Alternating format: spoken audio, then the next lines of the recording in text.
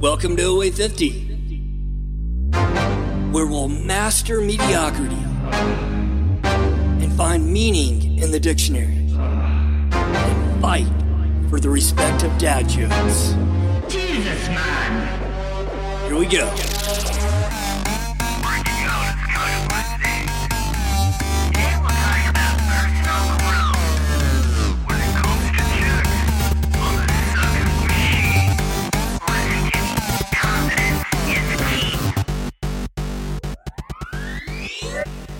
All right, welcome to the program. This episode is going to be short, and it's intended as a primer for our next episode on mindset, which we euphemistically call the Mission Impossible switch. Because apparently here at OA 50, we have movies on our mind. That is, today we are flipping the Matrix switch. And fortunately for our purposes, it won't matter which pill you take, whether it's red or blue, you're going to find in this episode that your perception is the only reality. Wow, that is deep for this early in the morning. But in the immortal words of Henry David Thoreau, it's not what you look at that matters, it's what you see. And on a personal level, I truly believe that. I believe that our perception governs our experience, and I think it's a difficult thing on any level, really, to debate that, and we'll talk more about that possibility as we progress in the episode. But before we jump into that wonderful, blissful content, we want to step back and thank all the listeners for what's been an incredibly warm and, quite frankly, very unanticipated reception that we've received just after 1 week of launching. I mean, think about it. At this point, we've only published one full episode, and that was on the happiness switch, a short Q&A, which covered sort of the premise of the podcast, and a teaser on our upcoming Persuasion series. And that's it in terms of content so far. Yet the reaction and outreach have been extraordinary. And what's even crazier about it was the publication was a soft launch. So we just notified a handful of people to participate, namely a few colleagues and clients. And they were instructed not to publicize or share the content because really we view this as a beta or test period. But just in a matter of days, we had triple-digit downloads from all over the world, really from one side of the U.S. to the other. And I was even seeing some hits in Brussels. So if you're listening, thank you. That's crazy. That's great. We'd love to hear from you. But it's truly unbelievable, and we're excited to have you with us on this journey that hasn't even officially kicked off. But the singular purpose of this podcast is to add distinctive value that you can't find anywhere else. But if we learn through this beta process, the program isn't adding distinctive value, isn't really that diamond in the rough, then we can it. We get rid of it. We don't do the podcast, and we'll continue focusing on other efforts, including our personal and professional coaching to what we feel are extraordinary clients. But this is for you. So it really is an opportunity, if you're listening, to provide some feedback and tell us what you like, what you don't like, what you'd like to see in terms of content, what matters to you. So long as it falls within our expertise, or we can do the right research for you and put together solutions that we feel are worthy of being called a switch, then we're glad to do it for you. We're here to help. All that said, let's talk about reality. As social creatures, everything you do is measured and judged by perception. And most ironically, we tend to always place the most value on the perception or view of others, or to be technical about it, our perception of their perception, while tending to ignore our own perception. So, put in another way, we are always in a state of judging and conforming to what I consider to be the heavy hands of social norms, cultural conventions, and programmed behaviors, so that we act, we eat, speak, even breathe, for all you yogis out there, in accordance to past and current scripts that we call norms, that we choose sometimes cognitively, consciously, and other times, I would say unconsciously, adopt. And that's not all in vain. That's a worthy decision and a worthy way of being, we'll call it a behavior, because social currency, it's valuable. We need it. And even the nonconformists, right, conform to their perceived recalcitrance, if you will, to what's normal. And by all measures, today's world and social markets, they shape our personal brand and often say more than what our mouth does. But I think we also have to we have to recognize that the exchange rate for social currency sucks. And it heavily restricts your spending power or your ability to enjoy life if it doesn't align with your authentic self. And so, irrespective of our social wealth and its impact on the standards for what we call successes, and I talked a little bit about that in the happiness switch, our experience of life is ultimately judged by that autocratic dictator who sits in the seat of our mind, otherwise known as our perception. And it, my friend, bears the throne of our experience and emotions, which really forge our, quote, matrix of life. And so think about that for a second. There's not a single philosophy, behavioral science, even a religion that is rooted outside the self. So whether it's the good, your happiness, or the bad, your bad habits, the engine is always run on the fuel of your perception. And so now whether that's high octane using what I would call the premium of an awakened conscious or the piss from the bottom of a barrel, it's the fuel that ultimately matters in terms of your life experience. And that's a big thing.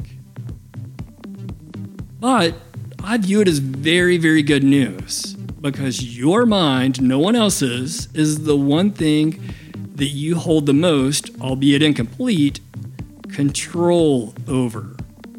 And so although it's often ignored and understated, it's your concepts, your perception that paint the experience from birth until death using this God-given superpower. Which brings us to the switch, your perception. Listen closely and marinate in that for a moment. Your perception, not the perception of others, shapes reality. So even on a scientific or philosophical level, even if it can be argued that your perception is a concept of reality, because it is, right?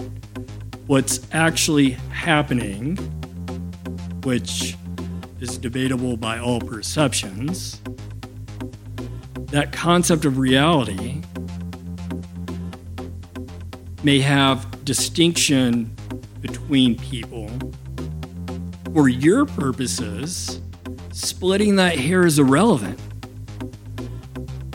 because your perception governs the experiential, what you get out of life. And so if your mind interprets something as bad, although by any objective measure, the thing is good, you know what it means for you? It's bad. But what it also means is that you, through that very, very beautiful mind of yours, control the experience. And so just like mindset dictates performance, your mind also governs the experience of the performance. And it's your experience, as seen and lived through your perception, that says, hey man, drop that mic, you killed it. That was awesome. And what's also important about this concept is it's the experience that embeds the memories and perhaps future behaviors for the rest of your life. So, irrespective of what others think, it's only what you think that rules the experience, even if what you're thinking is in conformity or alignment with social norms or what they're thinking. So let me give an illustration of, I think, that we can all relate to. You see a dude walking through the mall and he's all decked out in Ed Hardy gear from top to bottom.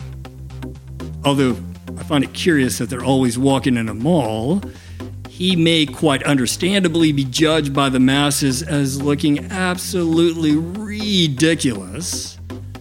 But do you think that dude cares? Hell no. In his mind, those bedazzled jeans and plated silver rope necklace are next level statements that are only unappreciated by those unworthy of the lens bestowed by the sartorial gods. Because behind that black dyed beard is his immutable frame, i.e. his perception, that controls his reality and the hundreds of mental Polaroids he's taken of himself as being a badass for the rest of his life. But I use that example because how many times have you seen someone acting, dressing, whatever they may be doing, and you're like, Jesus, what the hell? But they own it. And even though you can't relate to it and you may think it's stupid, if that and teenagers are a really good example of this too, right?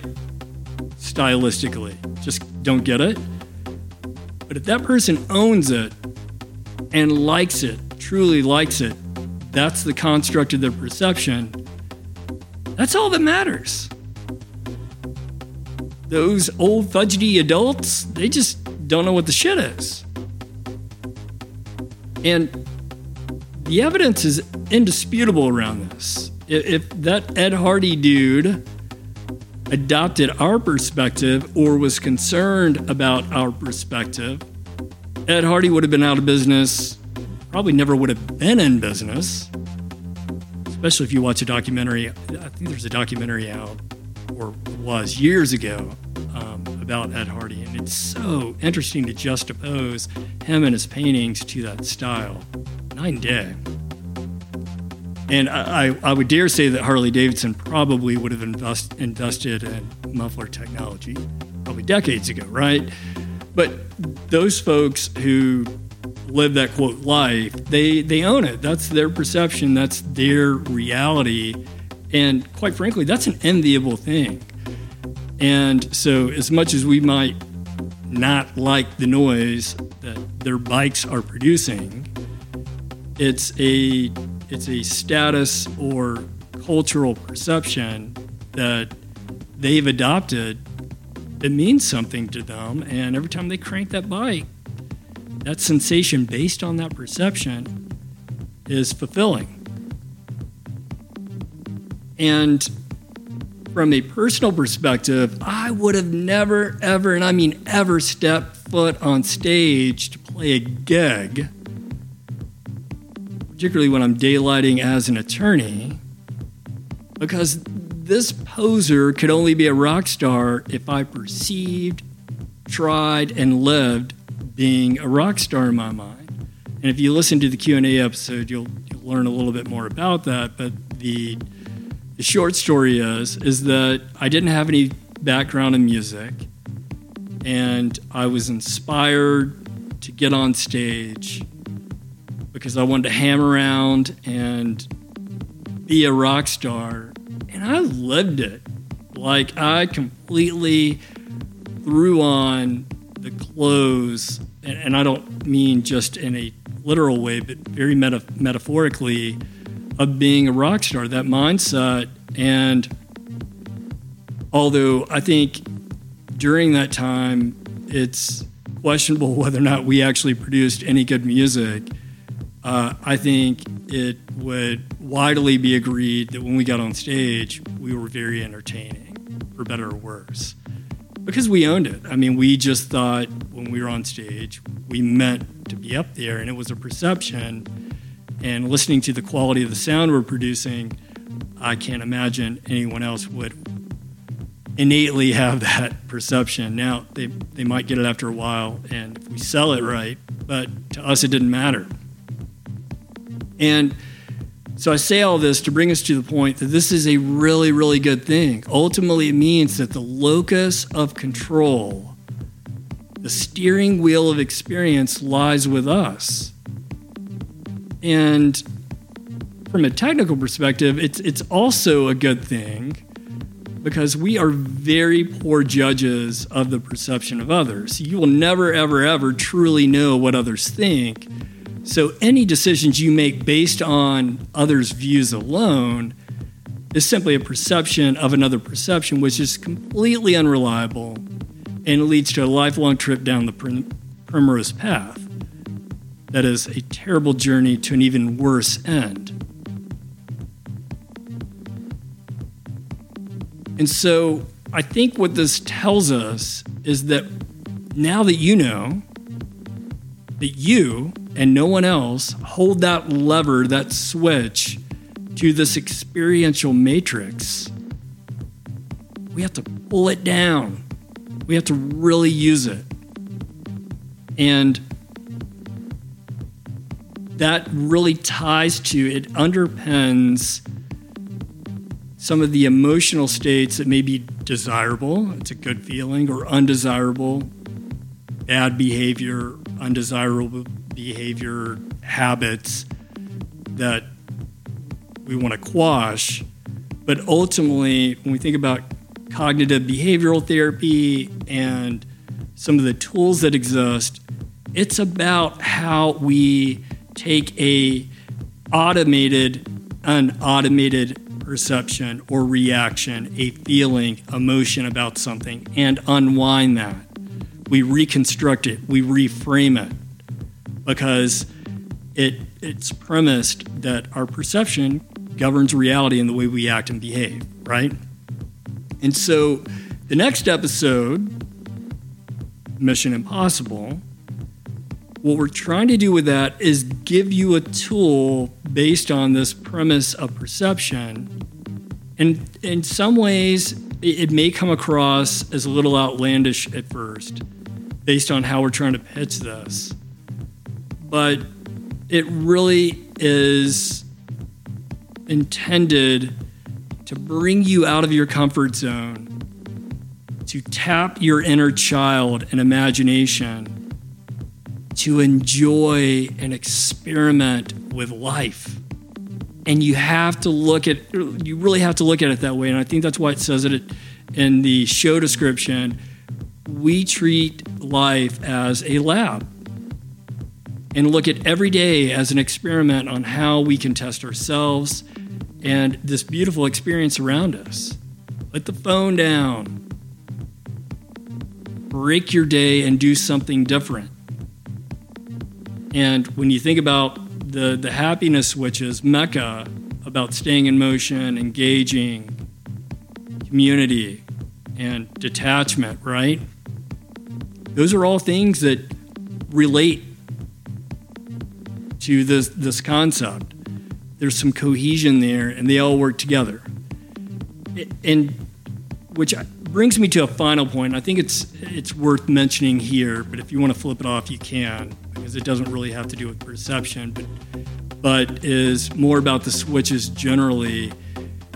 The switches we're offering, although they may initially not resonate with you, they're not magic gimmicks to modify you for a short-term high or goal that will most certainly leave you hanging if you're using those, and in need of another gimmick to get you even further. These are tools that are intended for immediate, as best as possible, real application, but for sustainable, positive traction in your life. And so if we use like the world of the pickup artist, and if you Google that or look on YouTube, you will see tons of tools. These dudes have broken it down to equations and mentalist stuff that can win the attention of a girl and do some amazing things, really. But they do nothing to shape your inner being for that very improbable moment that you actually succeed and get her attention. And so, although I think a lot of those tools actually translate into some good relationship skills, and there's a future episode that we've been working on, and we're thinking about calling it Dad Game, but it's really intended for men and women who are in relationships on how to look at those tools and think, hey, how do I reignite this relationship? But the point is, those are, and I think they're accepted as being somewhat of a gimmick or a short-term tool as a surrogate for those who can't otherwise either garner the confidence, suppress the fear to get the attention or communicate with women. And so, but I say all that because switches are not intended with that type of model.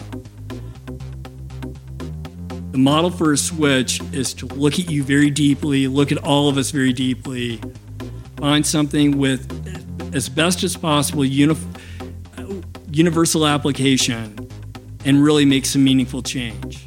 And look, if you want to bring those short-term tools, like from the pickup artist world, whatever it may be, they're completely compatible with that. And I think those have value in the right context. And in fact, there's a really, really good podcast called the Unapologetic Man Podcast. The host is Mark Singh. And although it's intended largely for single males, and he does, based on what I've heard, some fabulous coaching, he does a great job of presenting some of these tools, but with some meaningful context and relation to his own experience. And I like that. I think that aligns very well with our philosophy and how we're trying to bring switches. But I wanted to say all that so that you understand that what we're bringing is a switch. It is meant for immediate change, but it should be viewed as a sustainable method for real modification in your life. Because you are already a very complete and perfect person. And this podcast is simply to provide you some pointers to certain areas of that perfection may not be seen or at least used to their potential. And that's all we're doing. So that said, point yourself to the next episode to augment reality with the shape-shifting powers of your perception. Thanks, and I'll see you next time.